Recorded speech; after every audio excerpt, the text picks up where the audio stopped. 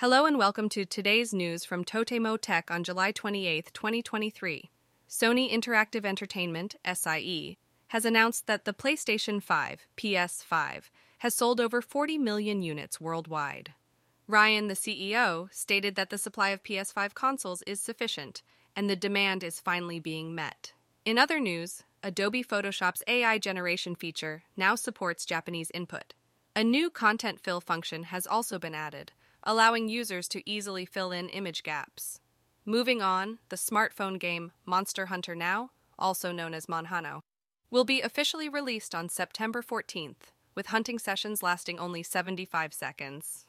Yamada Denki, a major electronics retailer, has issued an apology for its involvement in fraudulent claims related to the energy-saving appliance subsidy program in Hirakata City.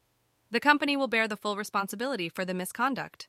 In a controversial move, the social media platform formerly known as Twitter, now called X, has been arbitrarily confiscating screen names, including @X, from users. This practice has caused secondary damage to affected individuals. Visual Arts, the gaming brand behind Key, will become a subsidiary of Tencent, a Chinese company, through a stock transfer.